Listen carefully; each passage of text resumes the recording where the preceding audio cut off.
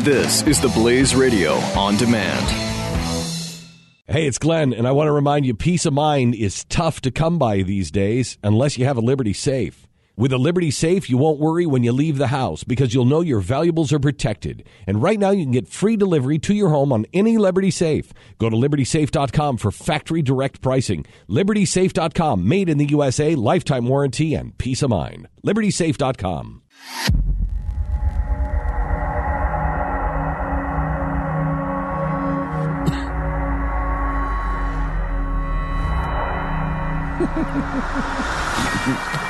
Great show today. We got a lot on our plate. Hey, Philadelphia has just become the first city outside of New York to implement that soda tax, and I think we're headed in the right direction. New York, though, tried to do it. We're unable. It's only Berkeley, California is the only other one that actually has it. And now Philadelphia. Brilliant. Yeah. And not only regular, but diet sodas, too. Oh, yay! People of Philadelphia, you are lucky. You've got a great government, and your future looks as bright as Detroit. Well, I don't mean Detroit in the future. I mean Detroit now with all of the flames. We also have Brad Meltzer. Brad is one of my favorite authors. He has a new book called The House of Secrets. Brad is a history buff who just tells the greatest stories of all time. This one is about conspiracies.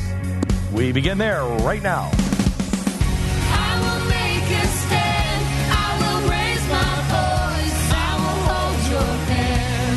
'Cause we have won. I will beat my drum. I have made my choice. We will overcome. 'Cause we are one. The fusion of entertainment and enlightenment. This is the Glenn Beck Program. Brad Meltzer, welcome to the program. New book, The House of Secrets. How are you doing, Brad? Good to hear you, my friend. Good to hear you. Now, you're one of my favorite guests and one of my favorite people because you love history as much as I do. You've got a billion shows. You're far more successful and busy than I'll ever be, and you're going to do all of the things that you really, really love. Now you've written a novel, which is, would you say that's your root? Yeah, no, that's my core place because I love when I get to write the kids' books. I love when I get to do the TV shows on the History Channel. But there's something about staring at a blank page and getting to kind of just fill and build the whole world. And that's how I met you, and I can only hope to be as successful as you one day, my friend. Right. Okay, so House of Secrets is a novel, and I love the premise. It's about a guy who, sounds familiar, does a TV show, but the TV show is on conspiracies, and he has a daughter. And tell a little bit that you care to from there. Sure, yeah. This daughter she's 30 years old. She wakes up in a hospital. She has no memory. And she finds out there's been an accident that's killed her father, who's the host, as you said, of a conspiracy TV show, just like my life. But the FBI tells her that the last person her father was seen with was actually also found dead, and he had an object stuffed into his body, a priceless book that belonged to Benedict Arnold. And from there, because her memory's messed up, she goes home. She finds guns in her house. She doesn't know how they got there. She finds scars on her body. She doesn't know where they're from. And only by solving this murder can she figure out what happened to her father and also who she really is. She's the mystery of the book. And that's where the House of Secrets opens.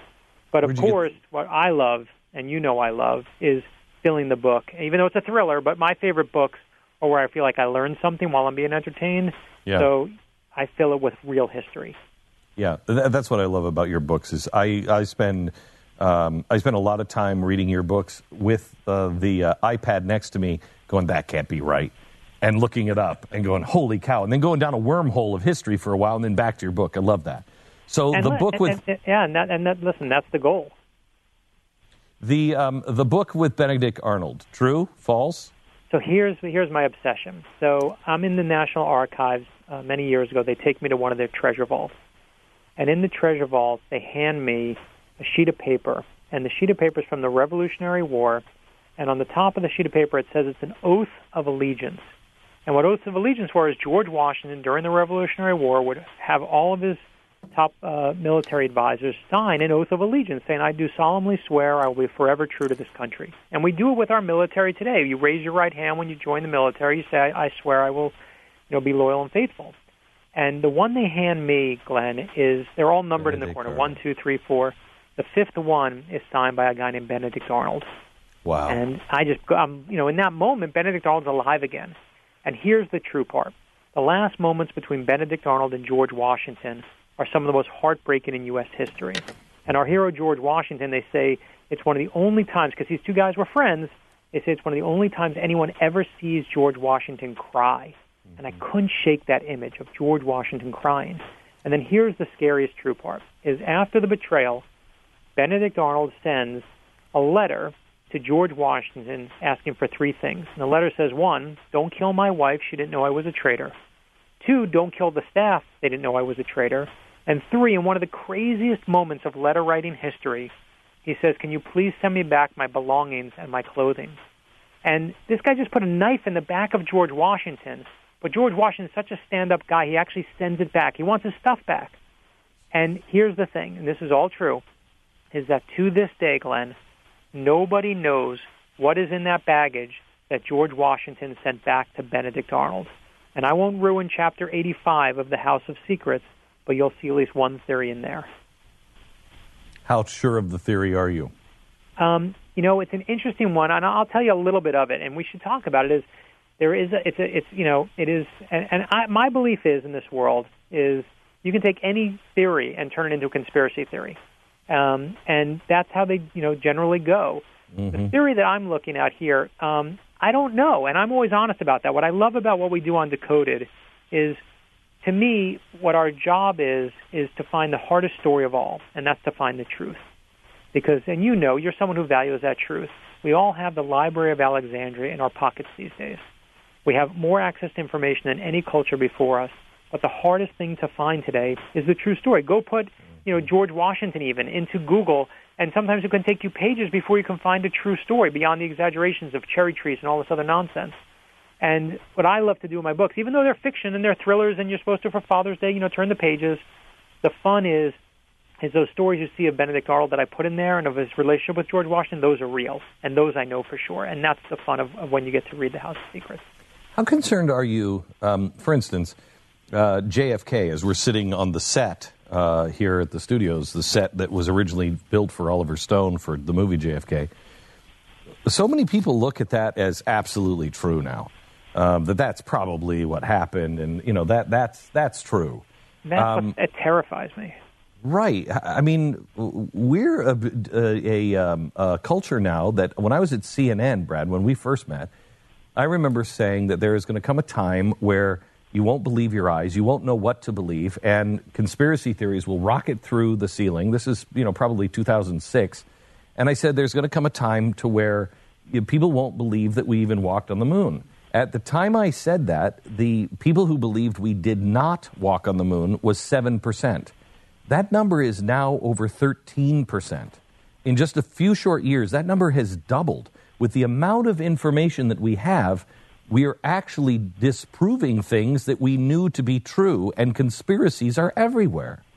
And, and you're hitting it right on the head. What that terrifies me, right? People think that JFK was a true story. They don't realize if you actually look at the interviews with Oliver Stone, he said, I made that part up because he was mad about the Warren Commission. He was like, I'm going to put other things, other lies the opposite way to even things out. And that's what people think is a history book. They look at that movie and see it. And what you're hitting even more on the head is conspiracies used to be a fringe idea. They were, people would go in their garage on the weekends, they would run off a pamphlet, and they would print it out and hope someone would do it. Right now, they're not some fringe idea anymore. They're the mainstream. You have a guy, let's look at who's running for president.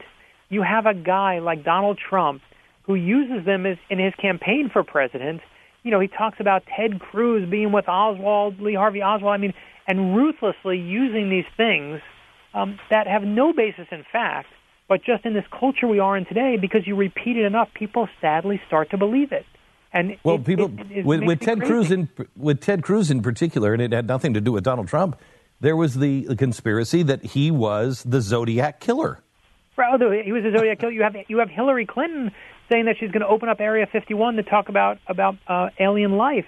You have the people who are running for the presidency. We're openly talking about conspiracies and something that would have never been given credence anywhere before. And I think what happens is the culture doesn't care about the true story anymore. They just want a juicy story. And it's really bad for our culture. It's a terrible thing because you know what conspiracies, and I just believe this to my core, every conspiracy and conspiracy theory is based on one thing. It's based on fear. And when you play on people's fears, like what you watch Trump doing now, what he's really doing is, he acts like he's giving us information. Oh, I'm going to tell you the inside story. But what he's really doing is like, sitting there at a fire and stoking fear. And it's one of those things that becomes really dangerous because then what you're doing is you're doing the worst thing of all, which is you're fear-mongering.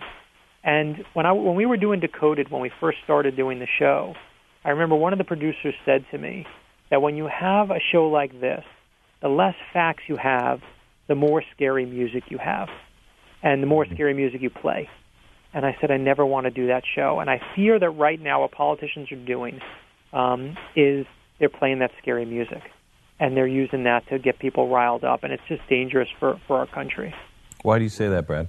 Well, I just think that, what happens is the best way to say it is there's an industry of conspiracy right now. It just becomes a better story. And I think what it undoes is we start looking, when you start going away from the truth, you start, it literally is, as you said before, it's down a rabbit hole. And so what happens is people start, you lose what really happened. You lose what is beautiful about the country, and instead you just start looking for whatever crazy stories out there. And if you follow a Pied Piper who's going to lead you with falsehoods, guess where it's going to take you? Only to more of them. And it's only, to me, going to lead, when you have someone who is constantly saying things that are based around conspiracy theories and acting like they're the truth, it's not only being unfair, it's being reckless. And it's not, and that's just crazy to me. He's not the only one doing it. I mean, if you look, Hillary was chastising him the other day for being, believing in conspiracy theories, and she said, he was the chief, or he was the head of the birther movement. Well, but it was Hillary Clinton's team that actually came up with the birther idea in the first place. Now, she never did it, but it came from her team.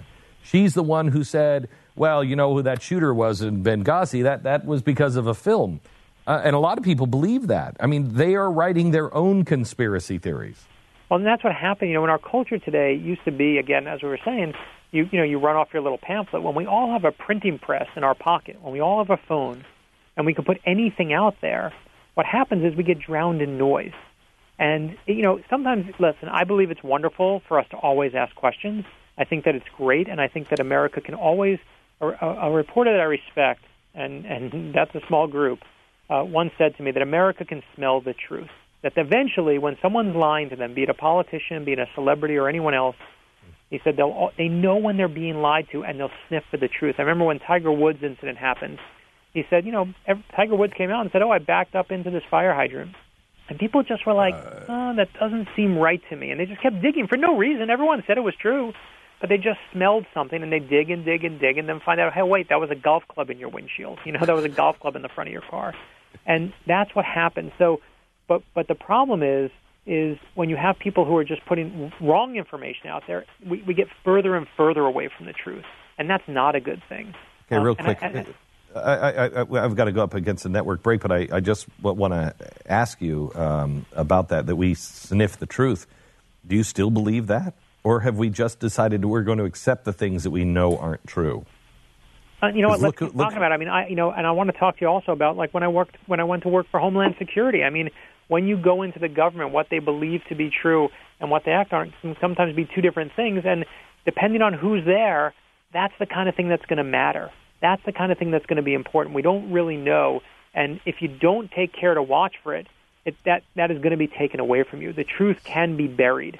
And so the more you layer on those conspiracies, the more we lose our history. Talking to Brad Belzer, he's the author of the book, The House of Secrets. It's a great novel for Father's Day. Brad, real quick, let me just end with this. You helped with the Department of Homeland Security, and you've been watching what's going on. look at how, not necessarily a conspiracy theory, look how the truth is not being told on what happened in Orlando, and look how fast we've lost control of the truth. Oh, I mean, that's what happens over and over again. In fact, I was talking to a military intelligence officer when I was researching the book, and I said, where does the United States government, where do we get our best information and intel? Where does the truth come from? And he told me this story, it's a true story about a dictator many years ago who hated the United States. And this dictator, what no one knew, through one of his top lieutenants, was secretly working for the U.S., was secretly a spy for America. And I said to him, why is he doing that? He said, for the most human reason of all, for family. He said the lieutenant had a sick child who needed the kind of medical care that only the United States could provide. And so we gave the kid medical care. In exchange, we got help with finding weapons from terrorist organizations. But this guy hated us to the very end, and that was our source there. And it's one of those things where, we have no idea what the truth is. Here's the great enemy at our time is secretly on our side. And does that make us traitors? Does that make the government traitors? It depends what they're doing for. Is there a greater good out there? That's the kind, we have Clinton and Trump today yell at each other in these black and white terms of you're bad, I'm good. But that's the kind of real issue that crosses a president's desk. It's a moral issue, right? Can we work? Someone said to me, would you work with bin Laden, with one of his top lieutenants, if you could stop 9/11? And I would, in a heartbeat. But that's a moral question, and is there a greater good for the United States to work with our enemies? And when you elect our president, when our president gets elected, that's the kind of hard question that crosses a president's desk. It's not black and white. It's not easy. Right. And when you answer it, it decides who we are as a people. And that's why it's so important you pick someone who is peddling truth and not conspiracy theories. The name of the book is The House of Secrets, great present for Father's Day, The House of Secrets by Brad Meltzer. It's on sale now. You can buy it wherever books are sold, including Amazon, et cetera, et cetera. Brad, as always, great to talk to you. Thank you so much. Always, my friend. Thank you. You bet. Bye-bye. Now this, Liberty Safe. How do you protect your guns? How do you protect your valuables? My grandfather used to keep his rifles and all of his guns, when they weren't on the back window of the truck in the gun rack. They were in a gun rack that had a door but didn't have a lock. It had a glass door on it, and he would just put them up in the porch or the sunroom, if you will. That's how we used to do it. Now, God forbid. Now we actually live in a time and a place where we actually need safes. You need safes for your guns. You need safes for anything, even your pictures, fire. Boy, that's the one thing that I would kill me to lose in our house is all of the memories and all of the pictures. That's why we have a Liberty Safe. The more valuables you want to protect, the bigger the safe needs to be, but they have them from gigantic to little teeny handgun vaults. Liberty Safe. You'll see how safe they are. They do the explosion test, the torture test, the crash test, and you can watch these videos. Rafe and I like to watch them ourselves just on a Saturday, lazy Saturday afternoon. LibertySafe.com. That's LibertySafe.com. The only safe I would trust and do trust is LibertySafe.com. Glenn Beck.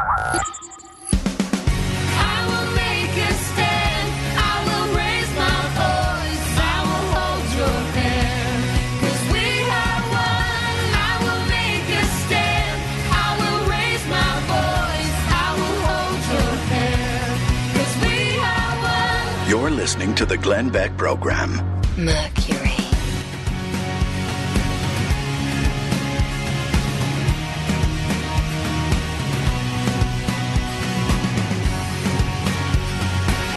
The experts at Web.com want to build your business a successful website for free. Plus, we'll promote it on all the major search engines. If after 30 days you're happy, we'll continue to provide promotion, hosting, support, and maintenance, all for one low monthly fee. If not, cancel and pay nothing. Call right now and you'll also get a free .com or .net domain name for your new website powered by VeriSign, the world's leading domain name provider. Call 800-215-0465. That's 800-215-0465.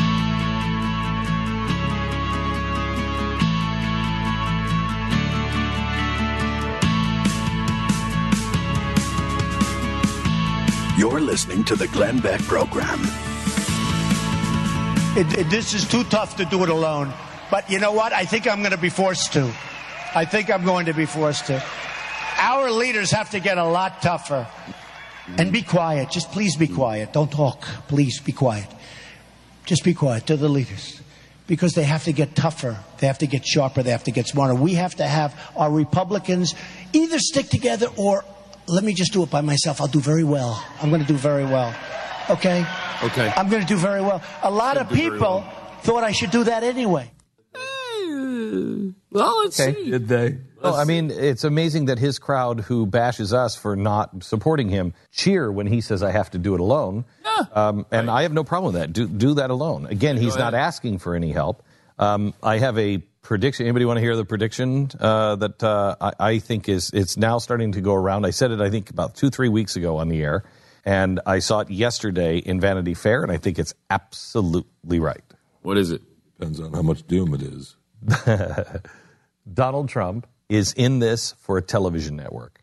Oh, he is going to start. He is going to either bow out or lose, and he is going to start the Trump television network. Now, I know, Jeffy, we talked about this how long ago? Months ago. Yeah.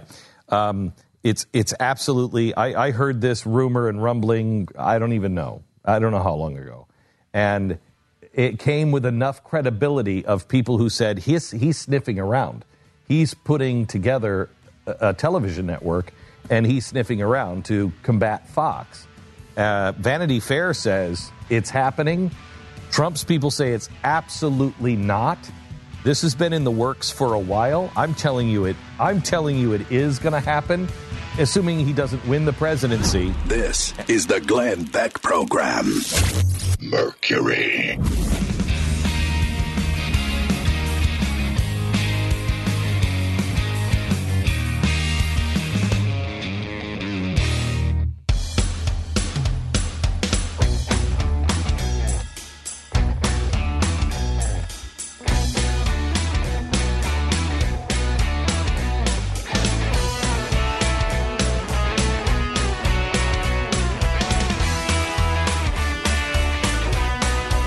Triple 727 Beck. This is the Glenn Beck Program. Have to play this epic rant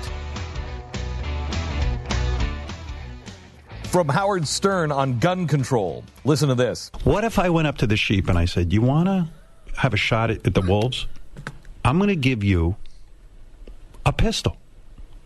You can actually even the playing field with these wolves whose fangs are out. You could shoot them and save your family.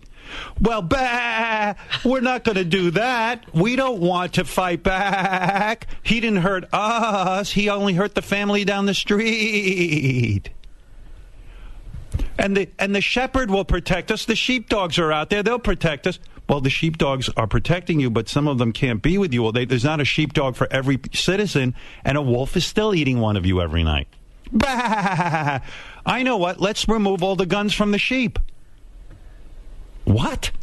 There's an idea.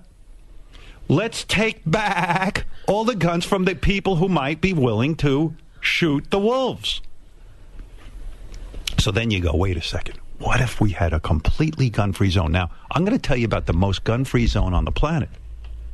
It happened during 9/11. It was on a plane. You know you can't get a gun on a plane. It's completely gun-free. So what did the wolves do? They said, this is great. We'll just kill the sheep with box cutters. They went on the plane with box cutters. And all the sheep went... Now, if there had been an air marshal on that plane, the whole other thing would have gone down. There wouldn't have been no 9/11. See, the wolves are always plotting. They'll use box cutters. They'll use an airplane and fly it right into a building. They don't need AR-15s. In this case, they used one, but...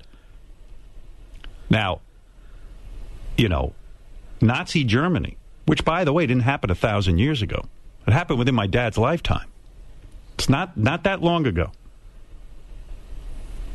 Can you imagine if the Jews, at least when the Nazis were banging on the door, if they had a couple of pistols and AR-15s to fight the Nazis? If Anne Frank's father had a gun? Maybe at least he could have taken a few Nazis out. Now, why would the sheep... say, oh, we've got an answer to all the terrorism, all these bad wolves that are coming after us. We'll hand in all our guns. We're going to hand them in. Bah. You know who will protect us? The government. Or the police. Bah. That's a bad idea. It's a bad idea. Now, I don't like violence. I don't like any of this stuff. But I consider myself a sheep, and I want the police to protect me. I support the police, and I want the government to protect me. But guess what? Most of your politicians, as Brent can tell you, all have private security. Oh, yes. You know, that's why Brent ran for office. He wanted some private security. So they're okay. Those are sheep that are very well protected. You, on the other hand, you're a sitting duck. And, well, I'll say to you, if you're a sitting duck, do you want a fighting chance or not? It's not only that they have private security, a lot of them. Chuck Schumer comes to mind. I believe Chuck has one. I believe Mayor Bloomberg has one. They carry weapons. They own guns. And they walk around armed. Why? Because they're the mayor. They have special need. Why? Because they're a senator. They have a special need. I have to have a gun. But you in New York, no, you can't have a gun. You can't have a gun. No. The mayor can carry a gun, but not you. The mayor can carry a gun and tell everybody he's for gun control. No guns in New York. But he can be surrounded by people who are carrying guns, and he can carry a gun himself.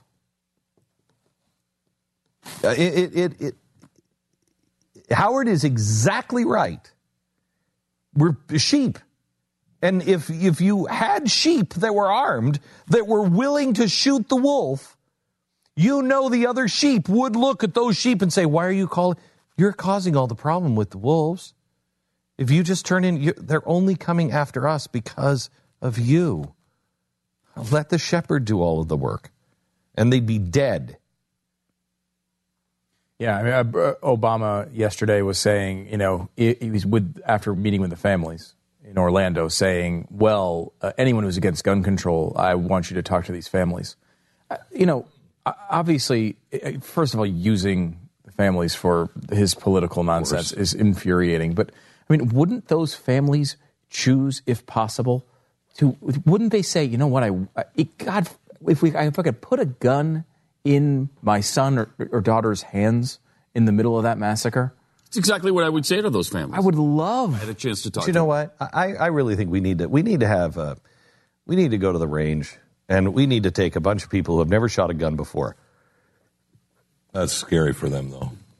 Oh yeah, well that one guy. It'll be a Daily joy. News. It will be a joy. Oh yeah, did you see that Daily News guy? Bruised his shoulder. Bruised his shoulder. That's because you're a moron. It was loud. It scared me. He said he had PTSD. Yeah, from firing. Temporary PTSD. Insulting. You know what? You are an insult to girls. Yeah. Oh man. You are an insult to 5-year-old girls. If girls existed, obviously. Yeah, but they don't. Not at 5, they don't know if they're girls or boys. They have no idea, and that would be wrong to assign sex or a gender. Many of them have quite an idea, Glenn. And if one tells you that they happen to be a girl when you might think they're a boy, then they are a girl. Thank you.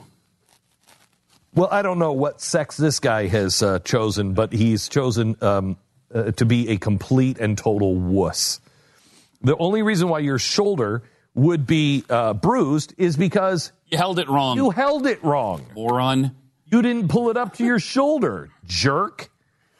And PTSD, you want to talk about an insult to our soldiers and people who have PTSD. That's like going to the bar and having one drink and you've never had a drink before, and so you get a little tipsy, and the next day you're like, I was an alcoholic. Just a little while ago, I went through alcoholism, but I'm sober today, and I'm going to keep working the program. Shut up. Embarrassing. Totally embarrassing.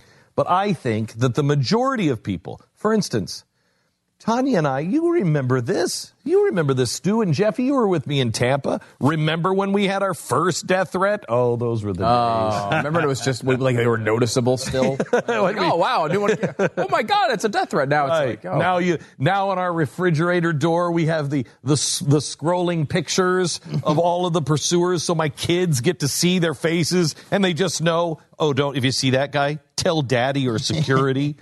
In the days when it was only one person trying to kill us. And you remember, Tanya did not want a gun in the house. She grew up in Connecticut. They didn't have guns. Remember this? I Didn't want a gun in the house. We're going to get dogs. We're going to get dogs. And after we had security living with us, and at that time, we had to leave the state for, a month?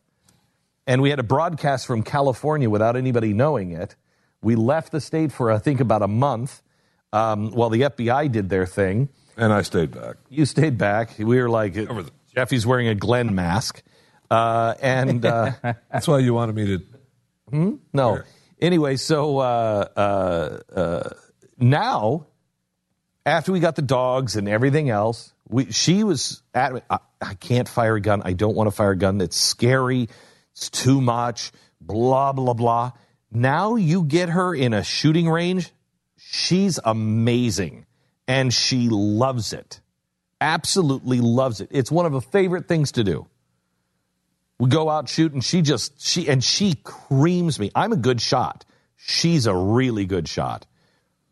She feels empowered. She feels good about it. She's not killing anybody. But she will take people to the shooting range that have never been to the shooting range. Not people with an agenda like the guy from the, where was he?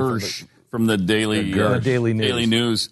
I mean, listen to this. Listen to his description. The recoil bruised my shoulder, which can happen if you don't know what you're doing.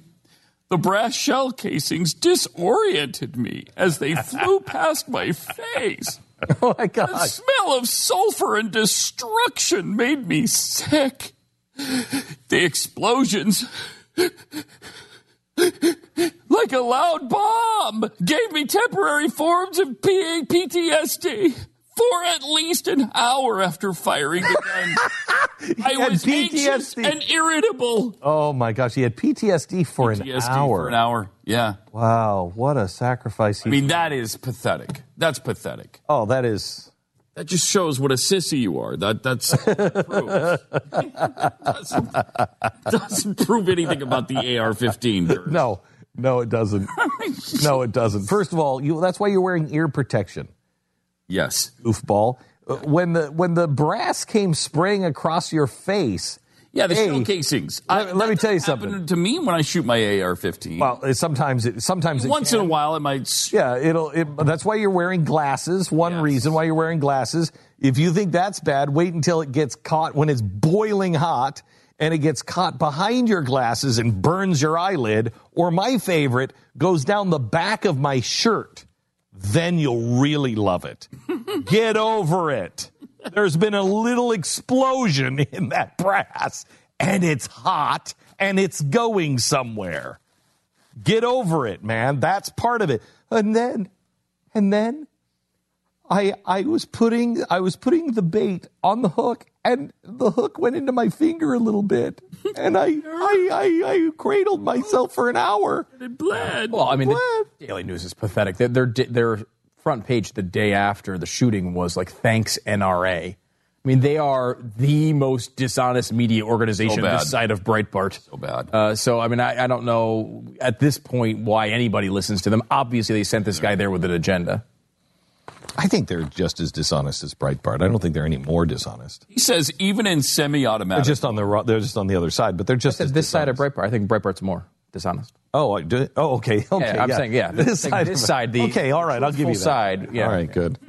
Yeah, okay, I agree with that, but I don't think that they're more dishonest. Oh, God, no. Yeah. I mean, you can't go lower than 0 when it comes to an honesty scale. But you got to give Breitbart an A for effort on trying. Because they are trying to go lower. They are testing that law of physics. That law. Can you go lower than 0? You keep it up, boys. You keep it up. And now this. You bought a timeshare thinking you get the location that you wanted. Think again. Did you read the fine print and learn your kids are going to inherit it? Isn't that great? Hey, kids, you know what I've done? I've given you something where you can inherit it and you can pay all the fees for it and not get the vacation you wanted.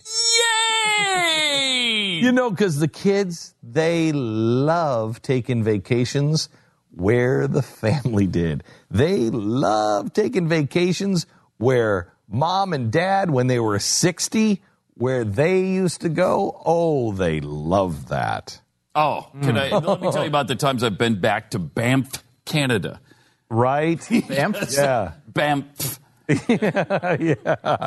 It's great. Over and over. Can you imagine if my folks would have done that and I had the opportunity to go back either to Birch Bay and just live it up on Birch Bay, or think of this, if you grew up in the East, your parents, Stu, they could have had like some getaway in the Catskills. Right. I went to the Catskills as a kid. Imagine. Game farm, baby. Imagine if you could still go there. Oh, yeah.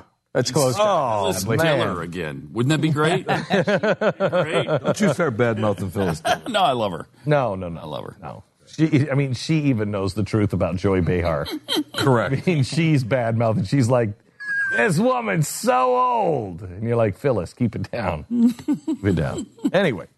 How did we get there? I don't know. Timeshares. Yes. If you have a timeshare and you want to get out of it, you realize there is absolutely no way you got out, but you can get out. But if you have a timeshare that isn't what you thought you bought, the Timeshare Exit Team will get you out.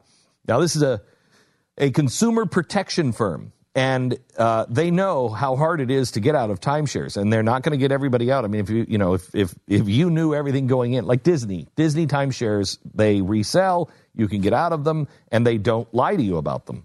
But there are some that are, pretty shady, and you might have gotten into it not knowing what you have. These people do not buy them, they don't sell them, and they don't donate timeshares because all of that still leaves you liable. These people get you out, and they have a 100% money-back guarantee. If they can't get you out of the timeshare, 100% of your money comes back to you. Meet them face-to-face. You're not going into a Holiday Inn, because that's how you got into trouble in the first place. Go to one of their offices all across the country, or you can just pick up the phone or go online to timeshareexitteam.com. That's timeshareexitteam.com or 844-321-EXIT, 844-321-EXIT, timeshareexitteam.com. This is the Glenn Beck Program. Sign up for the newsletter and get all the info you need to know at glennbeck.com. Mercury.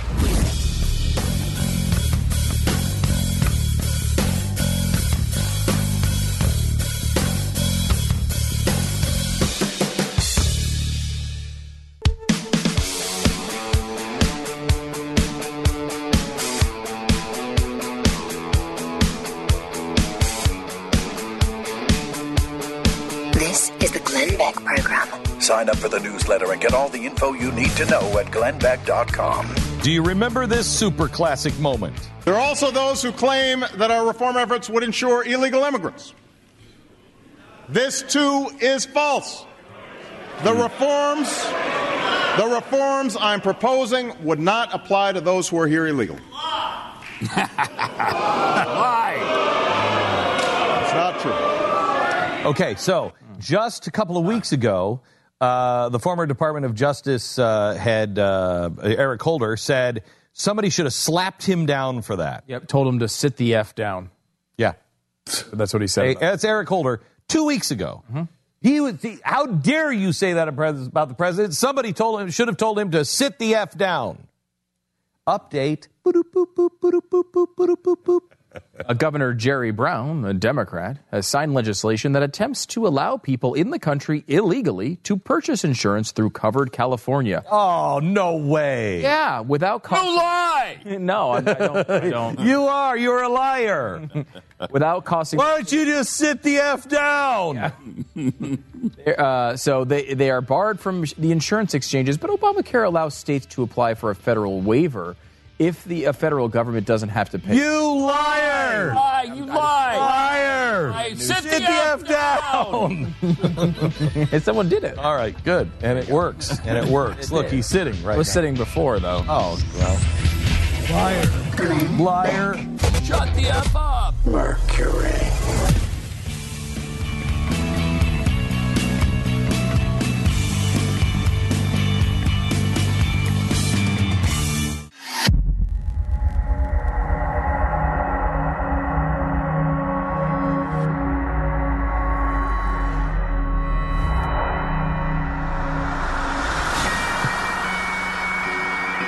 Welcome to the program.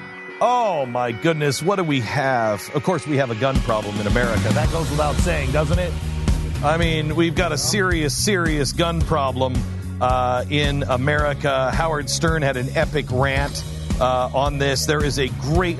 we've got to get the Judge Napolitano in defense of self-defense, where he says most of the mass killings by gun in the United States, Columbine, Virginia Tech, Aurora, Newtown, Charleston, San Bernardino, and now Orlando, took place in venues where local or state laws prohibit carrying guns, even by those who are lawfully licensed to do so. The government cheerily calls these venues gun-free zones. I think we should be calling them killing zones. How about it? How true that is. Thank you, Jeffy. I appreciate the commentary. How true that is. And by the way, our heartfelt thoughts and prayers go out to the Minister of Parliament who lost her life this week at the hands of a killer who stabbed her and shot her 3 times. It was somebody who was mentally ill who got their hands, wait a minute, on a gun that have been banned in Great Britain for years. How did a mentally ill person get their hands on a gun when no one can buy guns in Great Britain? Strange, isn't it? It's almost like even the mentally ill can find their way towards a gun when they really want to kill someone. Steven Crowder has a lot to say, and he joins us on this right now.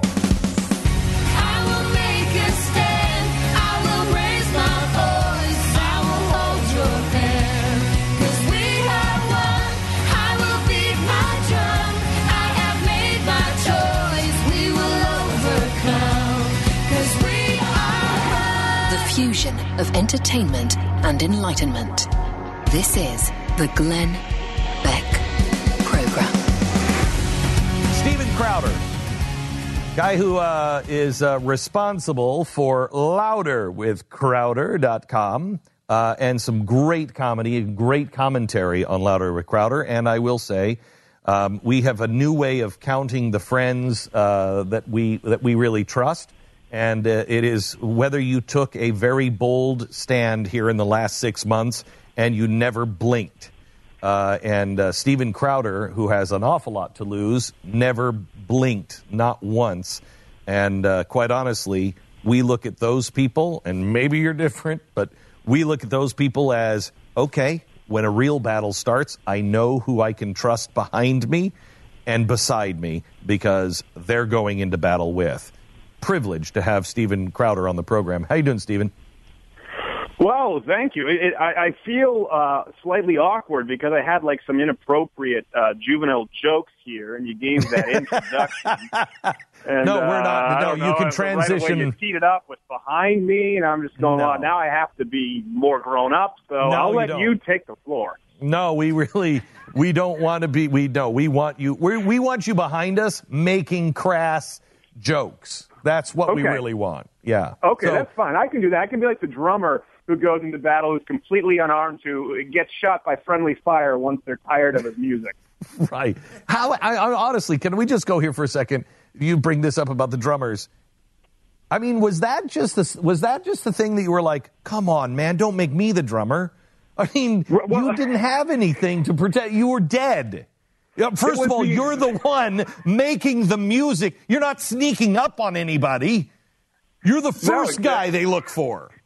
You're just setting the beat for your own death. It's the exact opposite of music class, where you had to pick your instrument and there were only a few drums, and you knew that final exam was easy, so everyone wanted the drums or the triangle, but you got stuck with the oboe. I got stuck with the oboe. And my teacher broke my reed midway through the year and said, you're done. I'll give you a passing grade of 60. Do you want to take it? I said, sure. I knew there was no way I was passing with the oboe.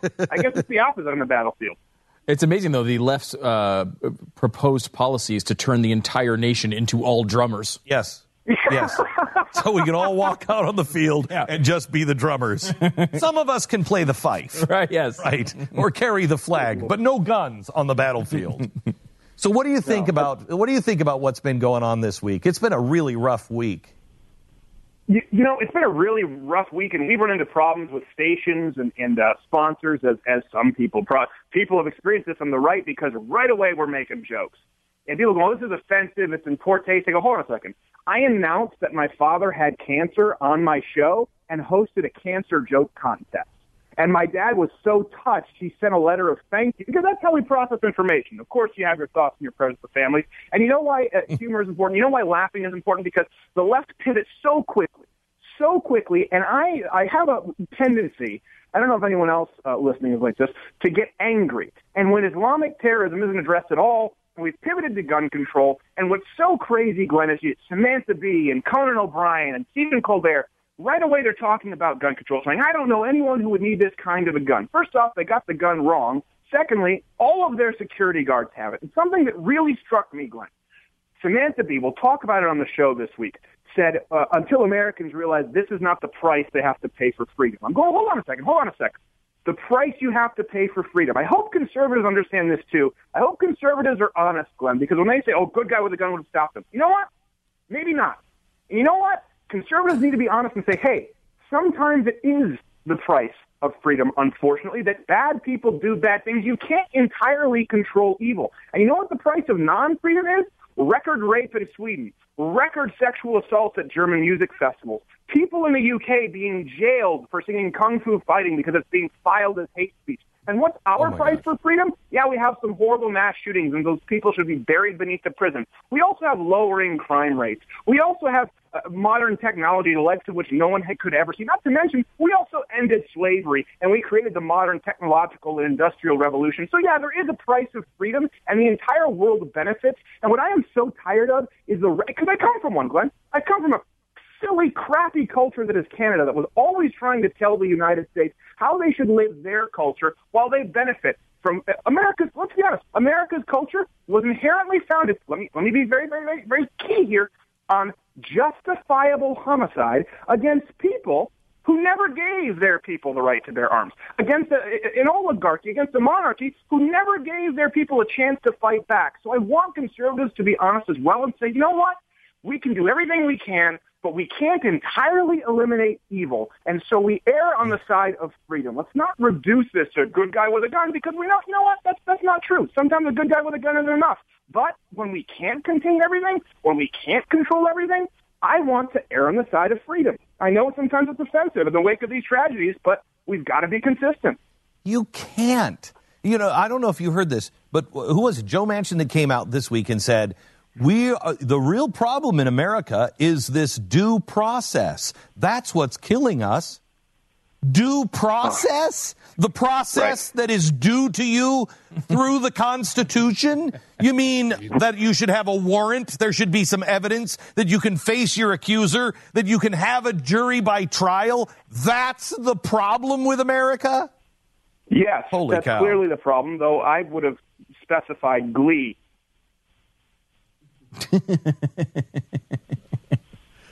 It's a horrible program. That's where I was getting at, Glenn. It's a bad show. I got it. I got it. You just don't know how much he loves Glee. That's the problem. Right. I am fully with you, Stephen, but Glenn has a very soft spot in him for Glee for no apparent reason. No, I could explain it. No, I don't want you to explain it. I haven't watched it in years, but I could explain it. But I'm not going to, because neither of you are worthy of this explanation. That soft spot still exists, though. So let me ask you this, Stephen. When it comes to people saying that we need to take the guns off the streets, and they claim that this is a sporting, nobody needs this for hunting, and we say it's not about hunting. The Second Amendment is about defending yourself against an out of control government. And they say, that's never going to happen. And yet, they won't vote for Donald Trump for many of the same reasons I wouldn't, but they think he might be a fascist. Wouldn't that be a case that maybe they should also have a gun in case he turns into what they think he is?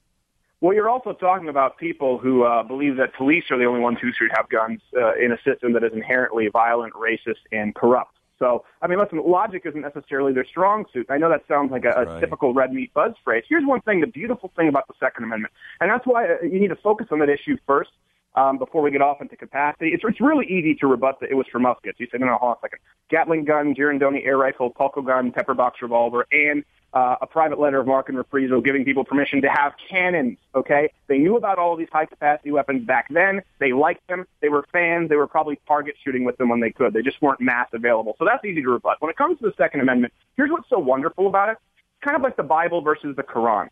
The Second Amendment, when taken very literally, is clear. Shall not be infringed.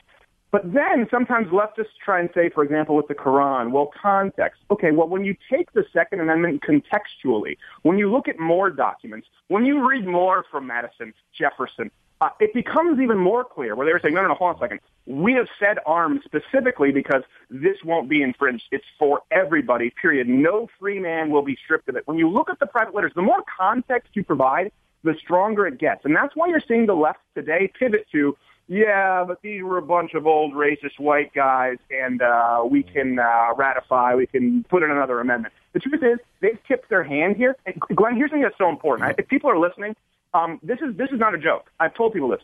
If you have a birthday coming up for one of your relatives or your friends, legally, of course, and if they're responsible, purchase them a firearm. Here's why.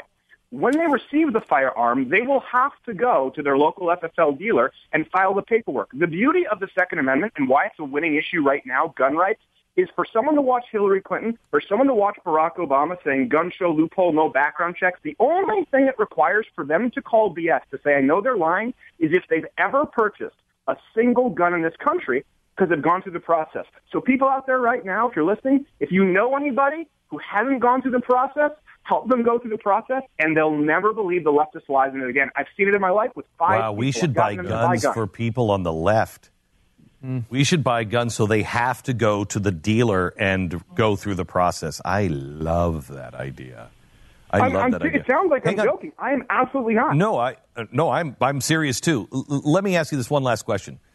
Stu, can you look this up? I think it was 91 people were killed in Chicago over the weekend.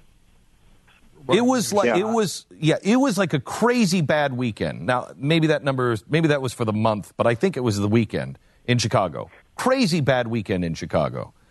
Right. The president gets onto a plane with Joe Biden and Marco Rubio, flies down to Orlando to visit with people. I haven't seen him in Chicago visiting with the people who were killed with guns on the streets in Chicago, not making any deal about that. Every weekend, 30, 40, 50 people killed in Chicago with guns.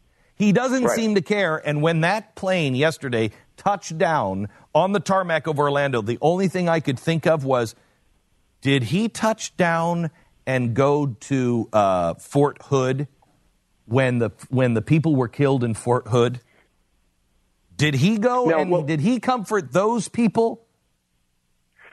No, it's a good point. You're talking about a guy who invited Clock Boy and not American war heroes. So let's not try and act as though we're surprised. Yeah. When Chris Kyle died, he never even called.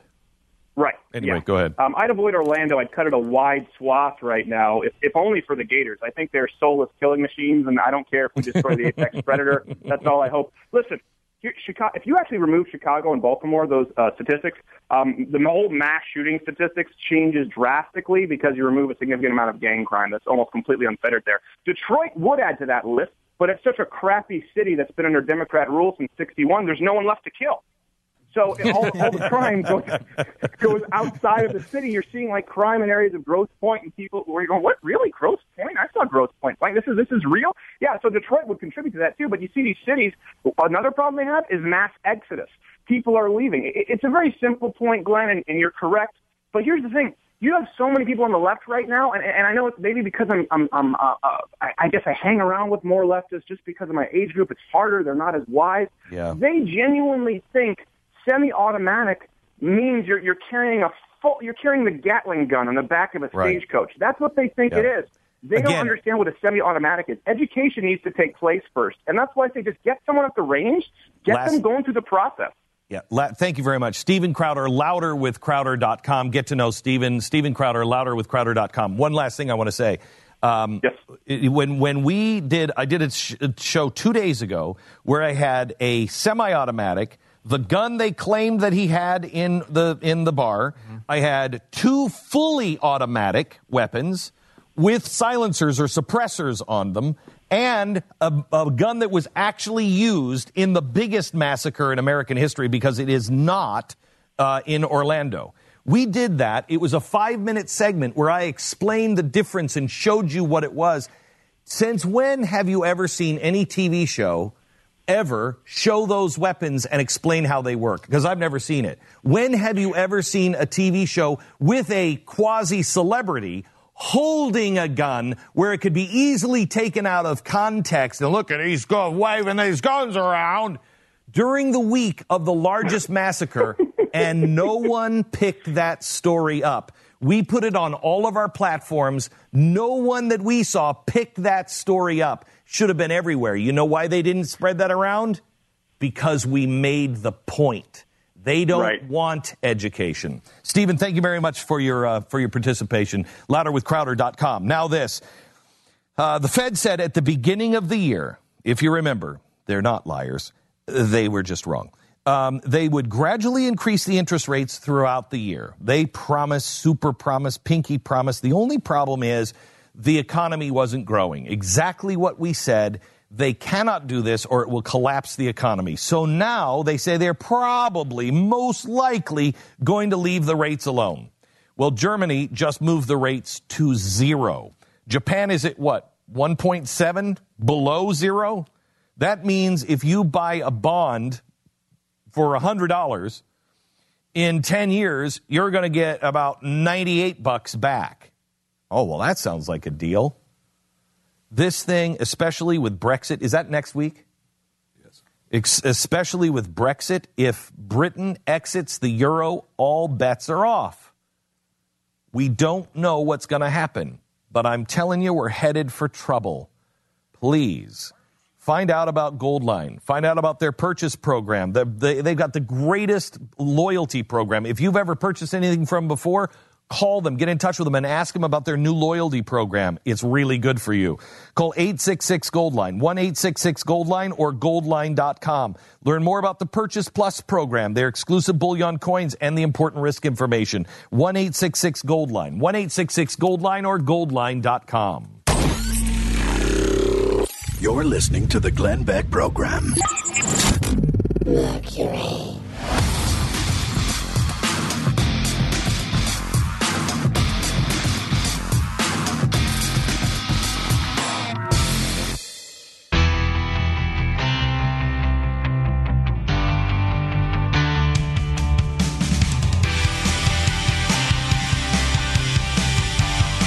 This is the Glenn Beck Program. Hey, Omar Mateen. He was in a documentary 2012. This is the killer. He was in a documentary on BP oil spill. Now listen to this. This is undercover cameras to see if she could pry more information from BP's night crew. Morning. Morning. Do you have a badge? No, I'm actually just wondering what's going on here. Oh, it's for BP, like the oil spill. Is there any way that I could talk to any of the people that are out there working? Like, there's people out here, but they're all scattered all over the place. There's no one really to talk to, like any like supervisor. No one gives a here. Like everybody just get out to get paid. They're like hoping for more oil to come out and more people to complain so they'll have the jobs. Because once people get laid off here, it's going to suck for them. They want more disaster to happen because that's where their money making is. Yeah. It's all about the money, right? All about the money. Exactly. Holy cow. This guy sounds like a pro-American guy. I believe he was working for BP. Yeah, he was getting paid by BP, and he's saying that everybody out there is just trying to make more money from BP. Yeah, and this is an anti-BP documentary, obviously, and it's a little tough to tell how much they edited it, because it seems like in that conversation he goes right to the talking trash about his employer. Doubt it. You don't know if he kind of eases into it or not, but the bottom line is, I mean, that's, someone's paying you to do a job and do security, and you come out and you're just trashing them to just a person who just drives up with a camera. It may have been a hidden camera, but still, either way, you shouldn't be doing that. So how would you feel if you were at home on Sunday and you made this documentary and you were like, oh my gosh, that's the security guy who was making our point for us. We were on his side. We couldn't believe we got somebody who was on our side. Yeah, the documentary people were probably thrilled to have this person speaking for them. I bet that's changed. I bet it has. I don't know. I think there's a lot of people on the left that don't care.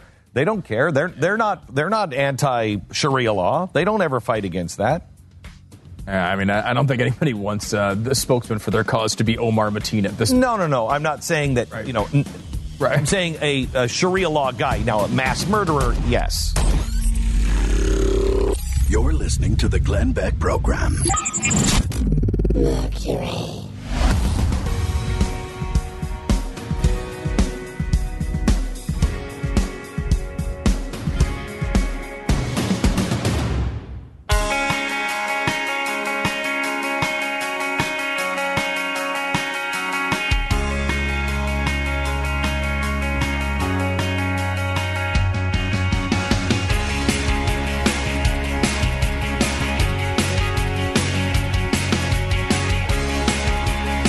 The Glenn Beck Program. 888-727-BECK. We are so glad that you tuned in today. I want to share something that I shared on television last night. If you missed last night's episode with the audience, it was really good and funny and educational. You don't want to miss it. But I spent a few minutes last night on something that happened this week here at the Mercury Studios. Brad, who works with us, he's done television for forever. He was on DIY or DIY channel for a long time. He's a home improvement kind of guy, and he works with us on the television side. And he's got the shop in the back, the studio shop, and he's always fixing things and building things for us. And lately, because I'm a magic guy, and I grew up, doing magic and everything else, and just love it. Lately, he's been going on the internet and buying little old tricks, mainly from the 1920s and 30s, and then restoring them. So he said to me yesterday or the day before, we were in the hallway, Pat and I, and he said, "Hey, I want to show you something cool, Glenn." And he said, "Come to the dressing room." So I said, "Okay." So we walk in, and I walked into the magic shop that I grew up in with as a kid. That I would go and just look at all the magic stuff and think how someday I'm going to save up and I'm going to buy this, and all the old tricks are there. And Pat, it literally is like a different. It's like you're not even walking in the studio anymore. It's a magic shop. Yeah, definitely. How many tricks? 100 tricks? You think? Easy. Easy. 8 by 8 dressing room, and easy 100 tricks, and it's floor to ceiling, and it's all on shelves, and he's restoring all of them, and it's amazing. It's like a history of magic. Penn Jillette, next time he's here, he's got to see it. He'll be amazed. So I'm sitting there, and I said, "Where's the poster of your grandfather?" And it was sitting, I think, over by this Houdini poster, and he's got all these old classic posters. And I said, "You're finishing your grandfather's life, right?" I said, "It's really kind of cool." And he said, "What?" And I said, "You're finishing your grandfather's life, right? Right? I mean, this is really obvious to you, right?" And he said, No. And I just walked out like, okay, who's not thinking about it? But I realized, I think that's all of us. Now, let me explain. So he collects all this magic from the 1920s and 1930s. Well, back in the 1920s and early 1930s, his grandfather was in vaudeville as a magician. And he was killed at the height of his career. He went to a place where they were doing an air show. And this is the old planes, the old biplanes. And he had finished one show, and he was getting ready to do his other show, but somebody who had a plane promised him he would take him up on a plane. Well, that was a big deal in the 1920s. So he gets into the plane, he goes up, they fly around, he gets out of the plane, it's just him and the pilot. He's like, "Hey, Bill, I gotta go, I gotta do my next show." Turns, walks right into the propeller. Oh. Wow, was that stupid? Whew. That's a thinning of the herd kind of deal, isn't it? Jeez. Oh, wow, that is sensitive of you. Is it too soon? 80 years is too soon? Was it a new magic trick? The reason why I know this story is because he started collecting magic, and I said, what's your connection to magic? Why are you collecting this? And he told me the story about being in vaudeville, and I said, that is incredible. What was it like? What do you remember from your grandfather? Did he do tricks with you, and what did he teach you, and everything else? Because I have a great relationship with my grandfather. And he said, no, I didn't know him. And so he told me that he was cut at the height of his career. Now he's collecting stuff from the vaudeville era. Hello. He came to me later in the day and he said, I didn't even realize that. I didn't even see that connection. You're exactly right. That's exactly what I'm doing. I'm like, yeah, it's a salute to your grandfather, or you're finishing his life, or it's a connection between you and his life. He had never seen it. Now, I'd like to make fun of that because it almost says on his door, my grandpa's magic closet. But that happened to me. Remember when the listener, I think she was from like Everett, Washington, or Linwood, and she was in in a Goodwill store. And she opens up this jacket and she sees tailor-made, by this men's show, the Varsity Shop in Mount Vernon, Washington, tailor-made for Mr. Bill Beck. And she was a listener and she was like, oh my gosh, Bill Beck and Mount Vernon, I'll bet you that's Glenn Beck's dad. So she writes and says, I think I have your father's jacket. Here's a picture.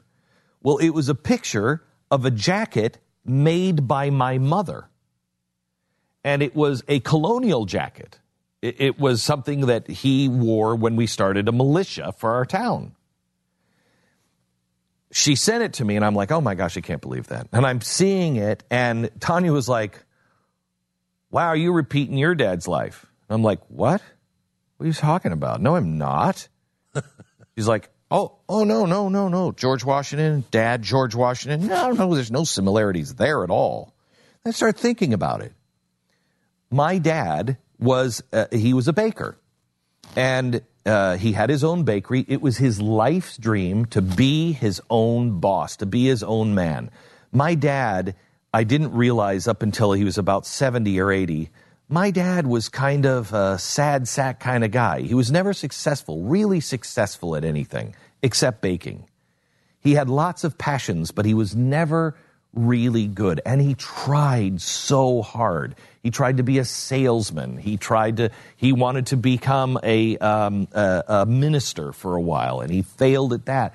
He failed more than he succeeded. And so he starts his own bakery, and it's thriving. This is about 1971, 72, and it's thriving. And he finally has made it. And then the mall comes in, and it's this little town, Mount Vernon, and Sears and Penny's were the anchor stores of downtown. Well, they move out to the mall, and immediately our downtown dies. Ghost town. Okay, everybody's to the mall. And I remember as a kid, this is 1972, I remember as a kid the people coming over to our house and the meetings that we as kids would have to sit and listen to, where the people of the downtown, the businesses, they would all get together and they would talk, what are we going to do? Our town is dying. And the main plan was boycott the mall. Show everybody how bad the mall is. I remember my folks going, but it's not bad. It's really not bad. If you notice, it's raining outside on our streets all the time, and it's nice at the mall. Sears and Penny's are not moving back downtown. You're not going to put the mall out of business. That bakery would have smelled nice in that mall, too. I would have. Don't think they didn't talk about that for a while. About that. Right. Yeah, no kidding. So no, we're not going to put the mall out of business. And they started fighting for the downtown. And my parents' idea, my mother's idea was, wait a minute. The bicentennial is coming up in 4 years. Everybody is focused on, America and George Washington and our history. We are Mount Vernon, the home of George Washington in Virginia. We're Mount Vernon, Washington. We have the Skagit Valley River, which the Skagit runs right at the edge of downtown, and it has exactly the same bend in it, the same bend that the Potomac has at Washington's house. And on top of it, right at that bend is a garbage dump, landfill, that was now just a big green eyesore that they didn't know what to do with. And so my mother said, let's make this a colonial town. Instead of being against the mall, let's make our downtown into specialty shops. Let's brick the streets. Let's brick the storefronts. Put in gas lights, right? Yeah. Raise the money to build a replica of Mount Vernon there on the Skagit, and we're going to make this a colonial town. That whole thing in my life was not because we loved American history. I had forgotten all of this. Save downtown. It was to save our downtown. Save our businesses. They lost. They were wildly unpopular. My dad was a sad sack. My dad was Jackie Gleason in The Honeymooners. He always had a great heart, always tried to do the right thing, but he always lost. Okay? So when my wife sees the jacket, she says, oh, not too far from her. And I'm like, what? And as I think about it, I am repeating my father's life. What am I doing? I'm not trying to save our town. I'm trying to save the country. I remember my folks saying, okay, you don't like this idea. Great. Then what's another idea? I don't own this idea. I don't care. Get rid of this idea. What's your idea? Because being against something is not going to solve this. We have to be for something. And only about 30% of the town half-heartedly, I wouldn't even say that. I bet 20% of the town bricked up their storefront, put some bricks in, tried to do some cool things, here and there. But it was mismatch. It never really, it didn't happen. What am I doing? The same damn thing. So after, you don't think so? Oh, maybe, but minus the bakery. Okay, well, that wasn't the real important part of the story, but thank you. Mind is always on food, the fat one. Yeah, now he's all thinking about scones. I know. Okay, so what happened yesterday is when I said, you're repeating your grandfather's life, and it was an epiphany, I thought to myself, have you seen the latest research on DNA? Came out this week. That DNA actually encodes major moments of your life, major impact moments. So in other words, if your mother is abused by her father and has a really horrible experience, that will actually, the sheathing on our DNA, or the coat on our DNA, that will actually imprint on DNA. And then it's passed on to you. And so those experiences, those fears, those joys, those whatever, are imprinted on your DNA. And it's passed on generationally, which we didn't know that before. I'm not saying that this is generational, but with Brad it could be. But with me, I'm wondering how many of us are finishing family business or continuing the family storyline without even recognizing it. What has happened with your parents and your grandparents? What was it that was the big drive of their life that maybe without even noticing it, you've picked it up and you're writing that story? You're continuing that tale in your own way without even knowing it. Now this. You want a sold sign in your front yard? I mean, assuming you're selling your house. You're trying to sell your house, get a sold sign in your yard. There's real estate agents that I trust that will sell your house faster and for top dollar. These guys believe in the same things that you do. They have the same principles. They will treat you not like a number. They're just not looking for their next sale. These real estate agents are the best in the area. Most of them outsell all the other real estate agents combined in your area, but they're good, decent people. How do I know? Because they've all been vetted by my team. We have spent about 2.5 years on this project, maybe 2 years on this project. A year of it was in just testing it and trying it in very small batches to see what the results were and making sure it's right. We've just unveiled this. This is my company. It's called realestateagentsitrust.com. Came from a bad experience of trying to sell my house. And then my brother having the same experience. We're like, there's got to be a real estate agent that we could actually trust to treat us right. There's got to be. And we realized in talking to more people, that's exactly, everybody feels that way. I want you to make a good deal, but I need to sell my house. And can you make this a priority? Yes, we can. All of these agents are people who listen to this show, are fans of this show, and have the same values that you have. So it's like working with family without the family part. realestateagentsitrust.com. When you want to sell your home quick and for the best price, realestateagentsitrust.com. These people will work to earn your business every single day. realestateagentsitrust.com. The Glenn Beck Program. The fusion of entertainment and enlightenment. The Glenn Beck Program. Mercury.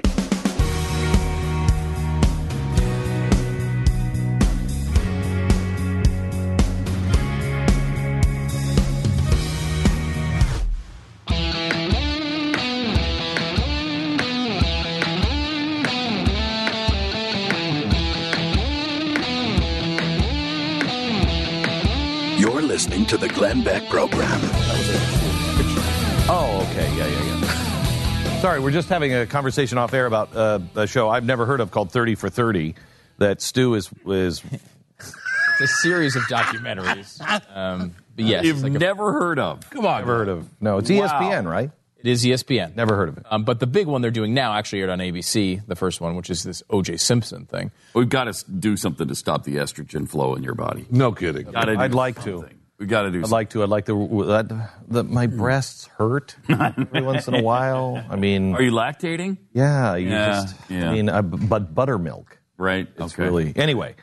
So 30 for 30. Yeah, so they're doing a big O.J. Simpson thing. And this is legitimately, I cannot remember ever seeing a television show with better reviews or a documentary with better reviews than this. Like, people, Is it Lefty? I'm only on the first, I'm a half an hour into this. It's a 10-hour thing. I think it's 7.5 actual hours. 10 So it's hours. already started? Already started. Is it OJ made in America? OJ made in America. Okay. And it could be. Okay, I know that. I think. Yeah. Is that the reenactment? No, that was a series. So there's a series that was a called The People versus O.J. Yes, that's what I'm thinking. That aired on FX, which was very good. Right. This is an actual documentary taking you from like OJ's college years on till today. And that's all they're doing? Oh, I want to see Are that. they focusing on police brutality Yes, and all there's that? a lot of that in there. That's why it's... Yeah, the feel of L.A. at the time, racism, cop street. So That's why. We'll see. That's probably why the reviews are so good. But I'm pretty interested in it. I mean, it's the OJ thing is big again for some reason. The Glenn Beck Program. Mercury.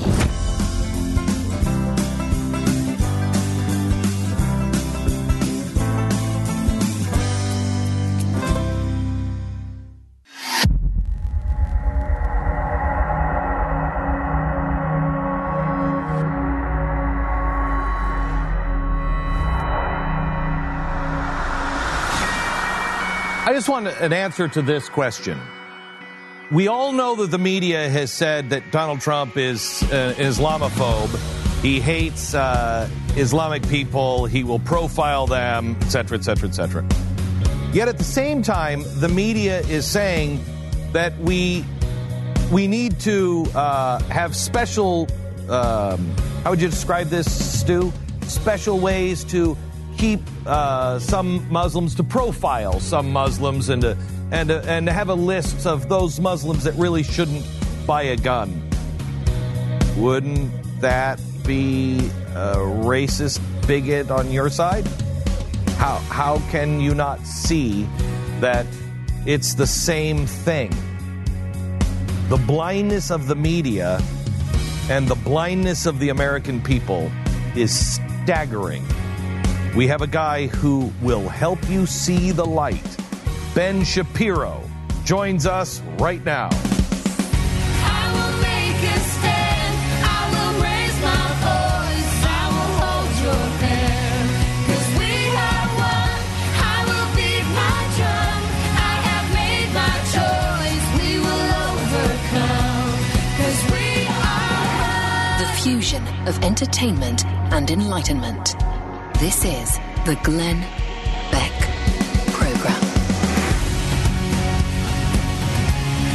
We have been so blessed to be able to see who the real patriots are, the people who actually believe in something, that are not in it for the glory, they're not in it for the money, they're in it for the principles. Period. One of the best writers, one of the best voices, I think, in today's world of conservatives is Ben Shapiro. He joins us now. Hello, Ben. How are you? Hey, Glenn. Hanging in there. How are you? I'm very good. So can you explain that? How is the media calling one a bigot racist and then expecting to be able to make a list of Muslims that they don't think should have a gun, and they don't notice that that's really kind of the same thing?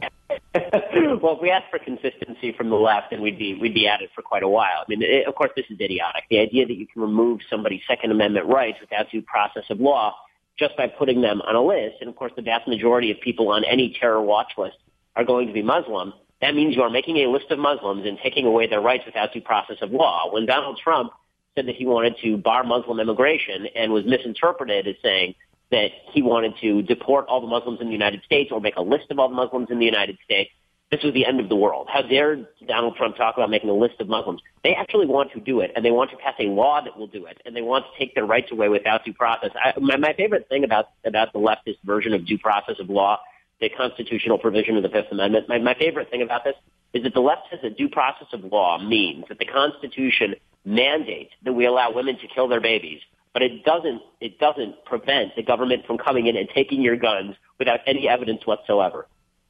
You know, it's really amazing. Do you have the Joe Manchin stuff that we played on yesterday's program about due process? He just said, I don't know if you heard this, Ben, he just came out and said that our biggest problem in America is this. The problem we have, and really the firewall that we have right now, is due process. Yeah. It's all due process. So we can all say, yeah, we want the same thing, but how do we get there? If a person is on a terrorist watch list, like the gentleman, the shooter in Orlando, he was twice by the FBI. We were briefed yesterday about what happened, but that man was brought in twice. They did everything they could. The FBI did everything they were supposed to do, but there was no way for them to keep him on the next list or keep him off the gun buy list. There was no way to do that. So can't we say that if a person's under suspicion, they should be a 5-year period of time, that we have to see if good behavior, if this person continues the same traits? Maybe we can come to that type of an agreement. Due process is what's killing us right now. Due process is what's killing us. And let's have a 5-year period where you have to prove to the government that you can have your constitutional rights. And so even if they put you on there by mistake and then remove you from the terrorist watch list, as they've done with people up to and including Senator Ted Kennedy, then presumably for the next 5 years, you can't buy a gun. I think at this point, it would save time for us to go through the Bill of Rights and figure out which ones the left actually wants to keep. Because it's taking too long for us to go through which ones they want to discard, because they don't like the First Amendment. They obviously they want to prosecute. Here in California, they tried to pass a bill prosecuting people for backing climate change denial. If you're a so-called climate change denier, they wanted to prosecute you. They don't like the First Amendment freedom of religion. They want to prosecute bakers who refuse to cater to gay weddings and nuns who refuse to provide contraceptive coverage. They don't like the Second Amendment, obviously. They want to do away with that sucker. They don't like the Fourth Amendment, the search and seizure provisions, because they feel like you shouldn't have to have any reasonable limits to search and seizure if they feel like searching and seizing. The Fifth Amendment due process provisions, they don't like at all. They don't like the 10th Amendment that reserves rights to the state. I mean, so far, the only one that I think they really do like is quartering of troops. They're not big on the quartering of troops, but I assume that so long as the troops are not transgender and they're not trying to quarter in your bathroom. But may I say, that even is a fallacy, because I think the quartering of the troops in your home in some ways is akin to the NSA being able just to eavesdrop and really live in your world. They're living in your virtual world. There's no question that what they want from the NSA is a violation of the Fourth Amendment, but it's amazing. It really does demonstrate that for the left, the Constitution is an obstacle to ultimate power, and this is why it's very frustrating. Glenn, I know that you've been very outspoken against Donald Trump. I'm obviously also on the same side of that argument. It's one of the reasons why I object to so many conservatives falling in line behind Donald Trump's sort of ad hoc totalitarian view of what government ought to do, because he just doesn't know what the Constitution is. People suggesting, okay, well, we just need somebody who's strong, who's going to get stuff done. The Constitution is what protects our rights, and right now you may like what Donald Trump is doing, but you knock down all of the provisions of the Constitution because you're loyal to somebody, whether you're a Democrat or Republican. That's not going to end well for you. Well, I tell you, Ben, and I think this has been one of the more scary weeks I have seen in the Republican. I don't know if most people feel this way, but to hear the Republicans start to talk about how they want an act of war against Islamic extremism, have the White House compromise and say, well, that might not be a bad idea, but we want it against all violent extremism, not Islamic extremism, so broaden it up. To hear then conservatives, both on the Hill and the media, Bill O'Reilly was talking about this act of war and comparing it and saying, look, we need more latitude. We need to limit the scope of the First, Fourth, and Fifth Amendments, because then we'd be able to hold people indefinitely because we're in war. And we would be able to take this burden away from our police and give it to the military inside the United States. And many Republicans are cheering. This is terrifying. I mean, it's frightening. It's frightening. You and I are old enough to remember a time not very long ago when the left was very much opposed to the Patriot Act because they felt that it violated our rights, and we wouldn't want to sell it. We wouldn't want to sell our liberty down the river in favor of security. And now it seems like everybody is just consolidating around. Let's do something. Let's come together around something. And so the something that they're coming together around, unfortunately, tends to be a growth of government power. At the same exact time, by the way, is they're refusing the measures that would actually prevent acts of terrorism like this. I mean, there's a report yesterday that the gun shop, that this guy approached, this Orlando terrorist, he approached the gun shop to buy body armor, and this is 4 to 5 weeks before the terrorist attack. And he was speaking, they said, with a strong foreign accent, and they called the FBI, and the FBI did nothing about it. You go back to that Manchin clip, and Manchin is clearly saying there, the FBI couldn't have done more here. Well, we know that Disney World tried to report this guy to the FBI, and the FBI didn't do anything. Mm-hmm. We know that this gun shop tried to report this guy to the FBI, and the FBI didn't do anything. So instead of saying the FBI might want to be more confident, and then they could actually bring charges against somebody for attempted terrorism, instead of doing that, they say, well, the FBI has to have ultimate power and no evidence. So instead of saying they should have limited power and good evidence, it's they should have ultimate power and no evidence. And we're supposed to trust the government based on this. My favorite argument about this whole thing is basically the left's argument. We say, look, one of the reasons behind the Second Amendment, and it's clear in the writings of the founders, one of the rationales for the Second Amendment, as I've said over and over, is to resist government tyranny. It just is. And the left insists that there's no such thing as government tyranny. They say, you're all crazy. There's no such thing as government tyranny. Now hand over all your guns. It's the most self-defeating argument ever. But you know what? Not only that, because sometimes you just don't see your own flaws. But they will say, and I kind of feel the same way, that Donald Trump could be a fascist. Donald Trump could be a dictator. Donald Trump could be dangerous. Now hand over your guns. They don't believe in government tyranny, but he's a fascist. Right. Now, the police are all racist, shooting innocent black people. But the only people in American society who should have guns are the racists who are shooting all the innocent black people. All of this is nonsensical. Is it because, Ben, they don't actually believe any of this stuff? I mean, they're so hypocritical on these issues. Is it just that they're taking advantage of a tragedy, trying to gain control, and moving their agenda forward? But it's not really about whether they believe these things or not. It's just power grabs.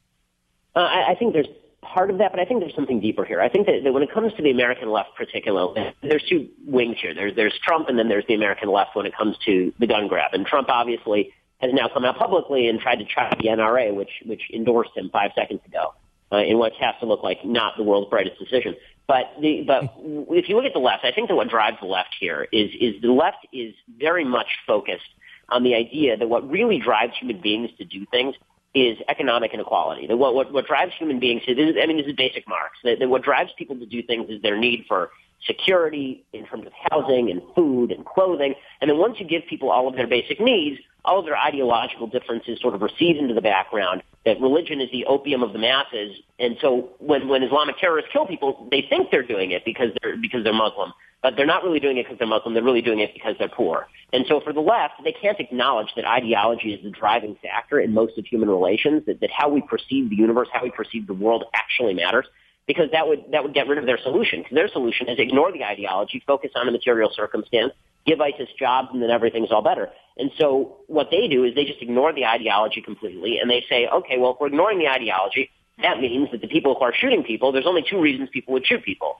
One is the gun made them do it, right? It's the instrument that made them do it. If it's not poverty, it's either the gun made them do it, the gun is inherently evil, or they're mentally ill. But it can't be the ideology, because we reject ideology as a driving factor in human motivation. And so they're rejecting radical Islam as a possible motivator when it's the only possible motivator here. I mean, it's not enough. And the left is trying to claim now that it's because this guy was an internalized, self-hating homosexual. Okay, there are plenty of people across America who are internalized, self-hating homosexuals who don't go to gay bars and blow away 49 people. There are 300 million guns in America and 100 million gun owners. And pretty much no one, as far as I know, has gone to a gay bar and blown away 49 people.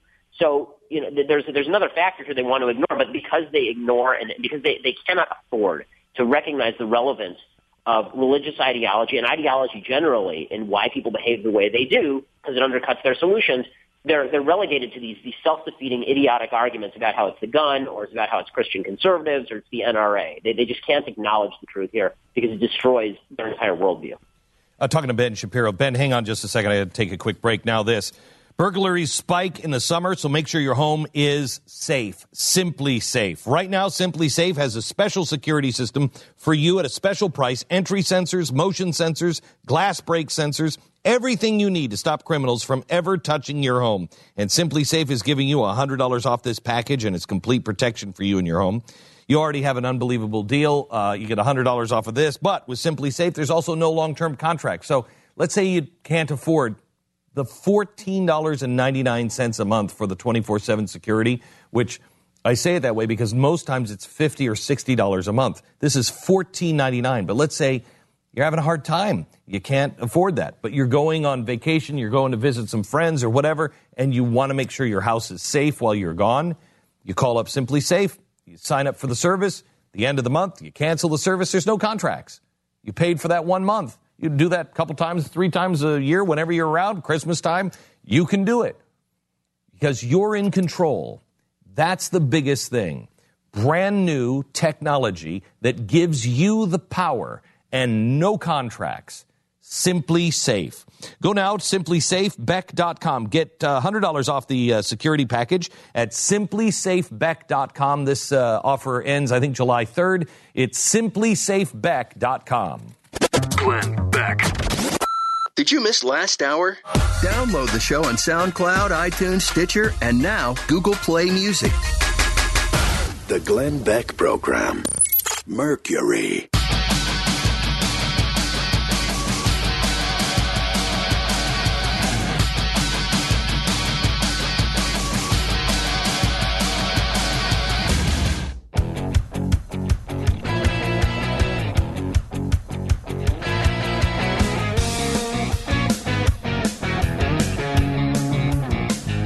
This is the Glenn Beck Program.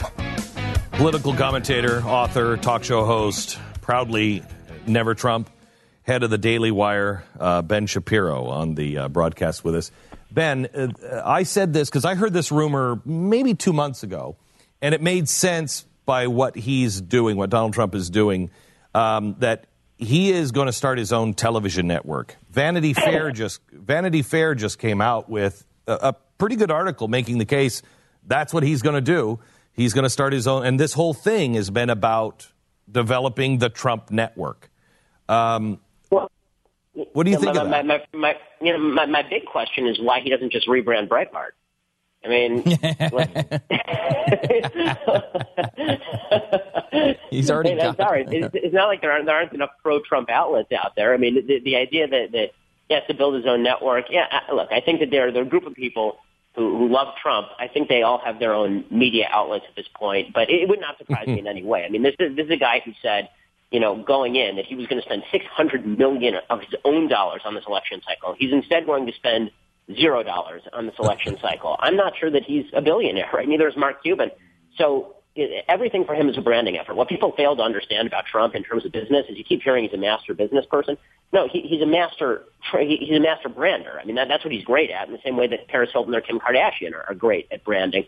He's not even as good as they are, because at least they have the wherewithal to put their brand only on products apparently that succeed more often. I mean, he puts his brand on pretty much everything from dog crap to water. So the fact that he thinks that he can make this into a marketing opportunity, it just shows you that it was all about him originally. It's all about him in the end. And of course that's true. I mean, I'm not sure that anybody should be surprised. Ben, when you see, because my sources on Capitol Hill are telling me that even the guys who, were standing up for Donald Trump and the establishment saying this is great, they're all now seeing the polls and saying there's no way this guy's going to win. This is a bloodbath. And they're starting to say somebody should have done something earlier. And they are expecting a bloodbath, and the GOP is starting to just worry about the underticket.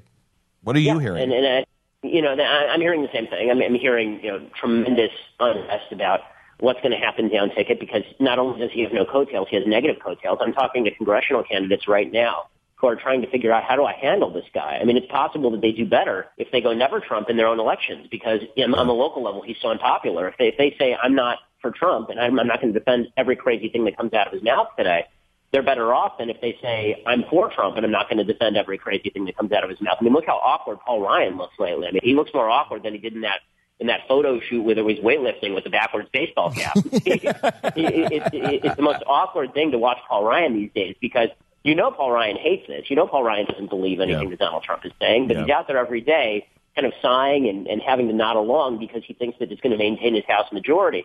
And my viewpoint is that the House Republicans would be better off just saying, look, the voters chose, but that doesn't mean that we have to back this guy.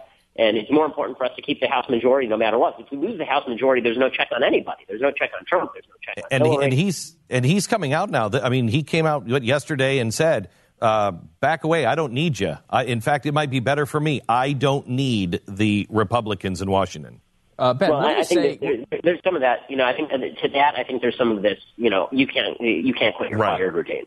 Right. Ben, what do you say to the good conservative voter who's looking at this? They didn't want Trump, and they're sitting here saying, now it's Hillary Clinton and Donald Trump. What the hell do I do? I can't have Hillary. I mean, there's a lot of good people who really don't like Donald Trump, but they're like, I can't have Hillary. She is the worst. Yep. I mean, so here's my argument on this. I totally get that, and in spirit, I'm with you. Hillary Clinton is, as I've said before, this election is between the spawn of Satan and the Antichrist. I mean, this is the worst election ever. I hate, and I'm saying that as a Jew. I hate this election so much. It's the worst thing ever. Okay, that said, there's a position you can take and still vote for Donald Trump that is a decent position. That position is Donald Trump is an absolute turd sandwich. I'm not going to defend anything that's bad that he has to say. I'm not going to stand by, and I'm not going to pretend that it's good. I'm just going to keep saying over and over and over, Hillary is going to be worse, right? Okay, that I understand. I still think it's insufficient. I think you're going to be tarred with the brush of Donald Trump from here to the end of time, but I think that's at least arguable. And I have a lot of people that I know and respect who have this position. I think that there are people who are, and I've noticed, by the way, a big division in the conservative community between people above the age of 50 and people below the age of 50. People above the age of 50 are on this side of the argument, right? The next 4 years are the only thing that matters. So if Hillary is elected, the country's over. If Trump is elected, the country isn't over. And it's that simple a dichotomy. It's that simple a decision. On the other side of the aisle, I think that the people who are younger than 50 get that there's a longer time horizon than the next 4 years. And what they're concerned about is this. One of two things is going to happen in this election cycle. Either Donald Trump gets his butt handed to him. Either he loses by 10 million votes and he gets destroyed and it's the worst blowout since Goldwater in 64, in which case all of the Republicans are tied to the man. All the Ben, we're out of time. Sorry, we're out of time. Back in a minute. Mercury.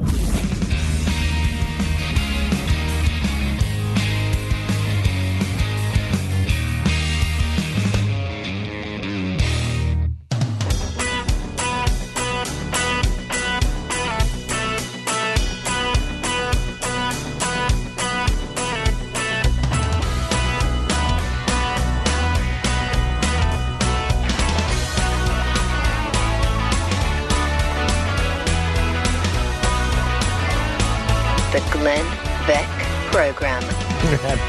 Sorry, we had to hold Ben Shapiro over. We just couldn't get the last word in with him. And what he's talking about is there are two things that are going to happen in this election. And Ben, we have a couple more minutes here, so go ahead and start at the beginning. Right. So basically, if you're younger than 50, here's sort of what you believe about Trump. One of two things is going to happen in this election. Either he gets absolutely creamed, in which case all of the people falling behind him and defending all of his stupidity have crippled the Republican Party for the next 20 years because they've shown that they're willing to back somebody as bad guy, as terrible the things he says and acts, the person who justifies the white nationalist, white supremacist alt-right. They're willing to back that and lose, and so that cripples us for the future. Or he wins. And if he wins, then this becomes Donald Trump's party. The Republican Party becomes the party of nationalist populism, a non-conservative party having nothing to do with the Constitution. The Republicans just follow Trump where he's going to go. And at that point, there's no coming back from that. The conservative movement has basically been hijacked and taken over. The analogy that I use here is that Barack Obama took the country from 30 to 90 toward a cliff. Hillary Clinton would take it from 90 to 120 toward a cliff. Trump would take it from 90 to 100 toward a cliff, so not as bad as Hillary, but he'd rip out the reverse gear. There's no way to come back. Once he's in the car, once he's taken over the car, the conservative movement becomes the Trump movement, and we become a battle. Every election now becomes a battle between the European populist right and the European left. We're now Europe. Do you believe? I don't think anybody else can do the populist thing that he has done. But maybe I'm wrong. I've been wrong so far on all of this. Do you think that because he doesn't like losing? That's the one thing he doesn't like. Even though he has done it, he doesn't like it. I think he got into this. Just to correct you briefly, the only other thing he doesn't like is his wife after 10 years of marriage. Sorry, continue. So he doesn't like to lose. So the indications are now at 11, 12 points behind in the polls, and going in the wrong direction. And his negatives up at 70+%, the highest of all time. It's not looking good for him. I'm being told by people on the Hill who are watching the people who have been his cheerleaders. They are full-fledged panic right now, saying he's going to lose by double digits. How does he spin this if that indeed is what happens? Is he going to just blame it on people like you or people like me?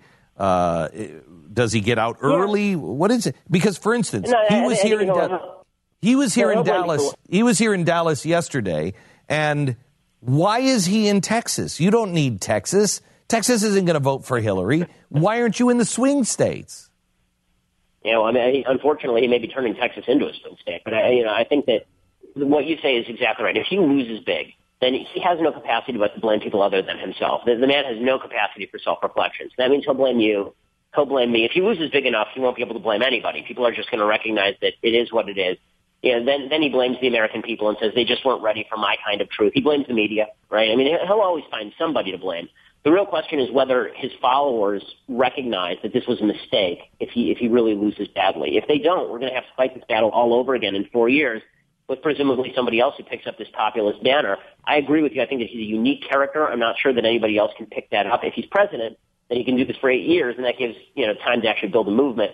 If he loses, I think that the Trump movement peters out, and I think a lot of the people who have backed this stuff to the hilt, I think there's going to be a little bit of political hell to pay for the people who said that he was going to be the God King Savior of the right.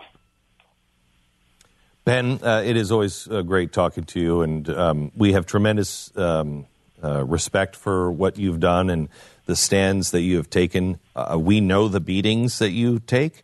We've seen some of them kind of close by as well. It takes great courage to do what you've done, and we have tremendous respect. So thank you very much for being on the program. Well, as always, I appreciate it. It's an honor. Thank you. Ben Shapiro, good guy. One of the really smart guys. And you know what? This really is a blessing of this. We do know who means it and who doesn't. We see the beginnings, the founders of the new conservative movement. We really know who they are now. It's like what happened in the 1960s.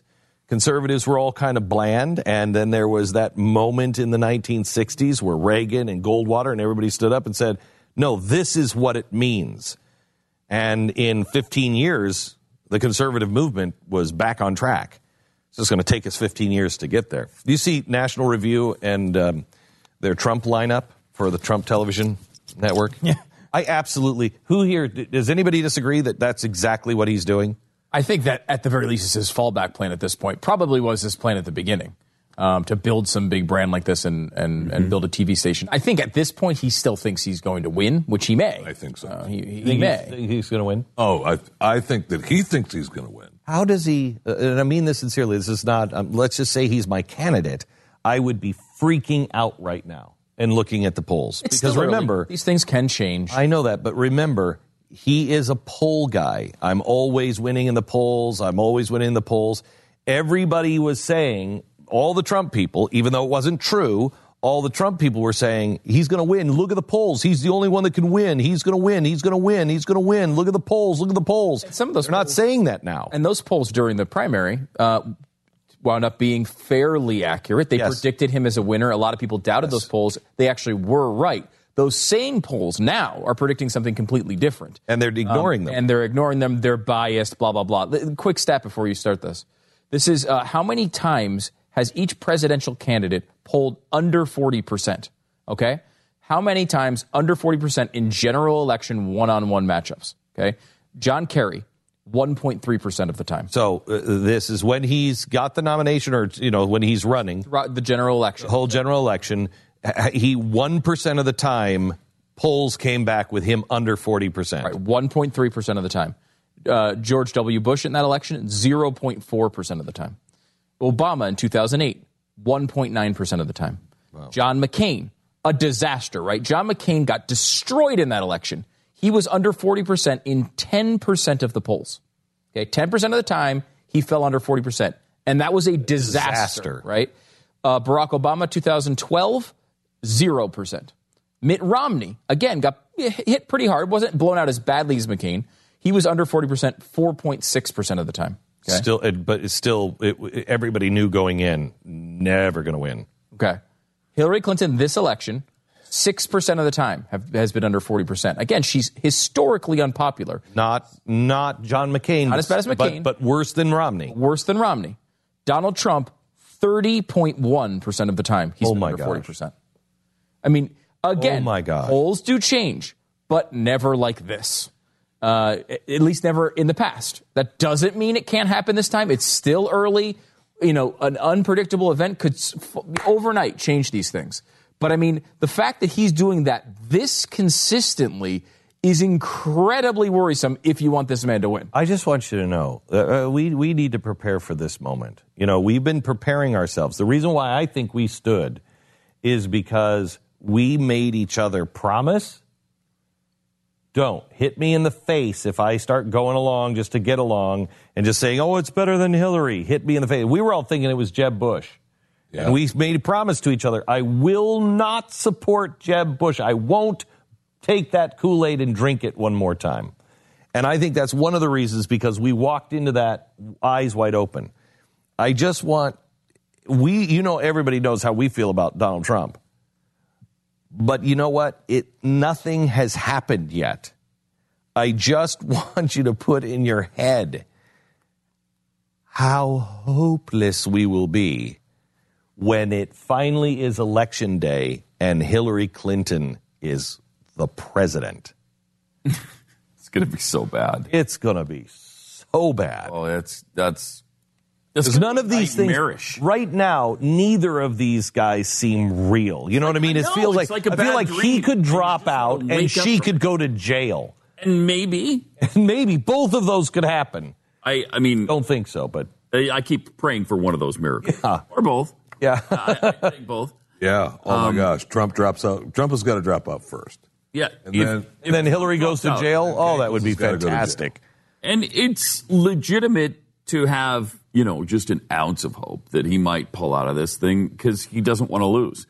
Stu was saying, he just hates losing so much that maybe he could see the writing on the wall. He can blame it on the GOP. He can blame it on the RNC. I don't have time for this. I'm not going to do this. I'm done. It would have to get really a lot uglier than It'd have to get ugly. now. It would have to be, if he was down by 20, 22, 24, and it was going the wrong direction. I can't imagine. I can't imagine it. Those things don't typically happen in presidential elections today, but look at what I just described. I mean, those things don't happen. He is down by 11 points. And it almost have to happen before the convention. Yes, it probably would. It would have to happen. A two-party system does not typically see candidates poll under 40%. It's very rare, as I just described, and it's happening regularly with this guy. And they've already had major companies pull out of the convention. Sponsorships for the convention. Who? Wells Fargo pulled out of the convention. They're not going to do.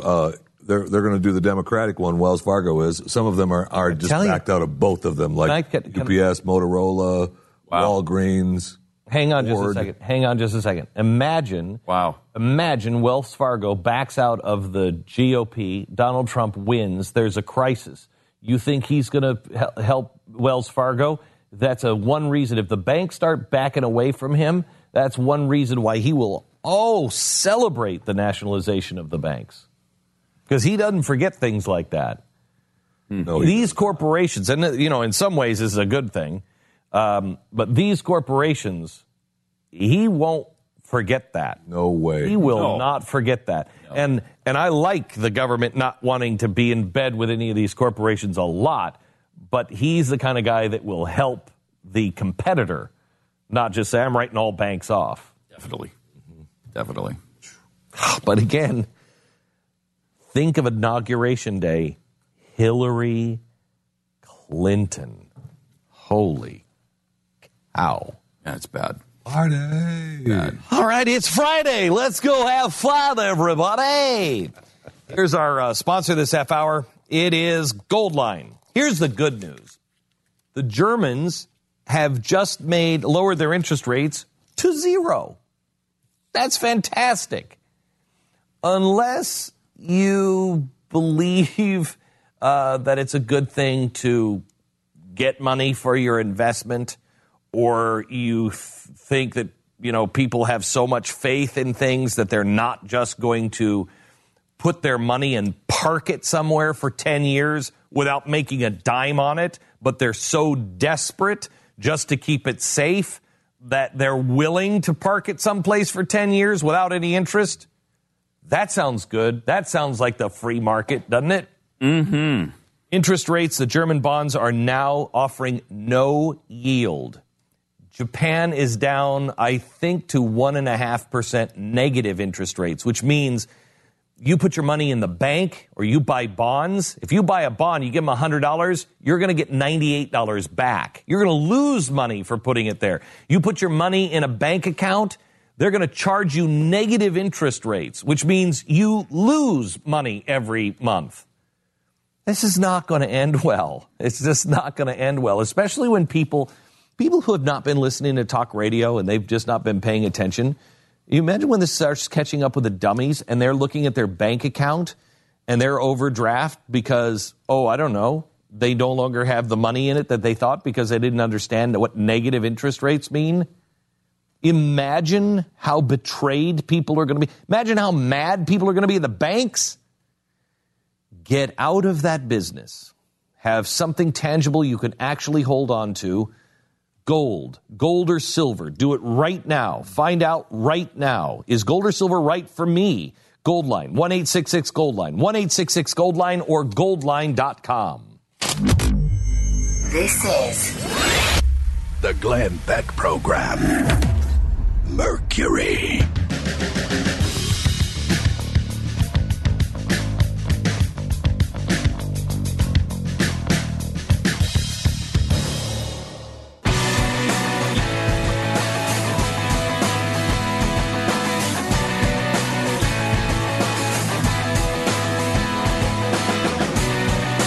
The Glenn Beck Program.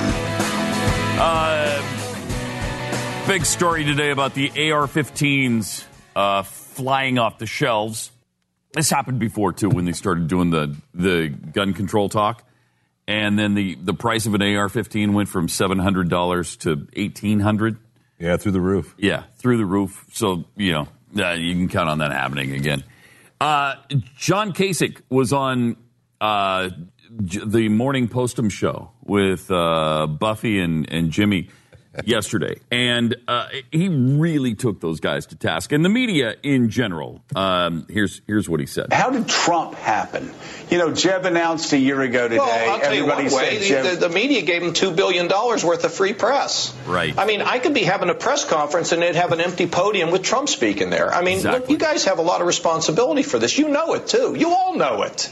One famous network executive said, well, Trump may not be good for the country, but he's good for our ratings and we make more money. I think the elites have let us down in a lot of places, and I think, $2 billion worth of free press, you couldn't get enough of. Was there ever a time, though, where you said you wanted to be on our show where we didn't let you be on our show? I'm not talking about you, Joe. I'm talking about You're not talking about Joe. Are you kidding me? Feeling a little bit guilty? Joe Scarborough was among the worst. Joe and Mika asked him what kind of questions he wanted to be asked, and he said nothing hard. And they said, oh, okay. Yeah. We have the audio of that. Yeah, actually, that's what inspired Jim Garrity. He wrote a fake proposed lineup for the new Trump TV channel, and the morning show is Nothing Too Hard with Mika Brzezinski, which I think is a good... That's a pretty good... it's pretty good. That is good. I like that. What are some of the other shows we can expect on? You've got 2 to 3 p.m. Great Relationships with the Blacks. Which is pretty good.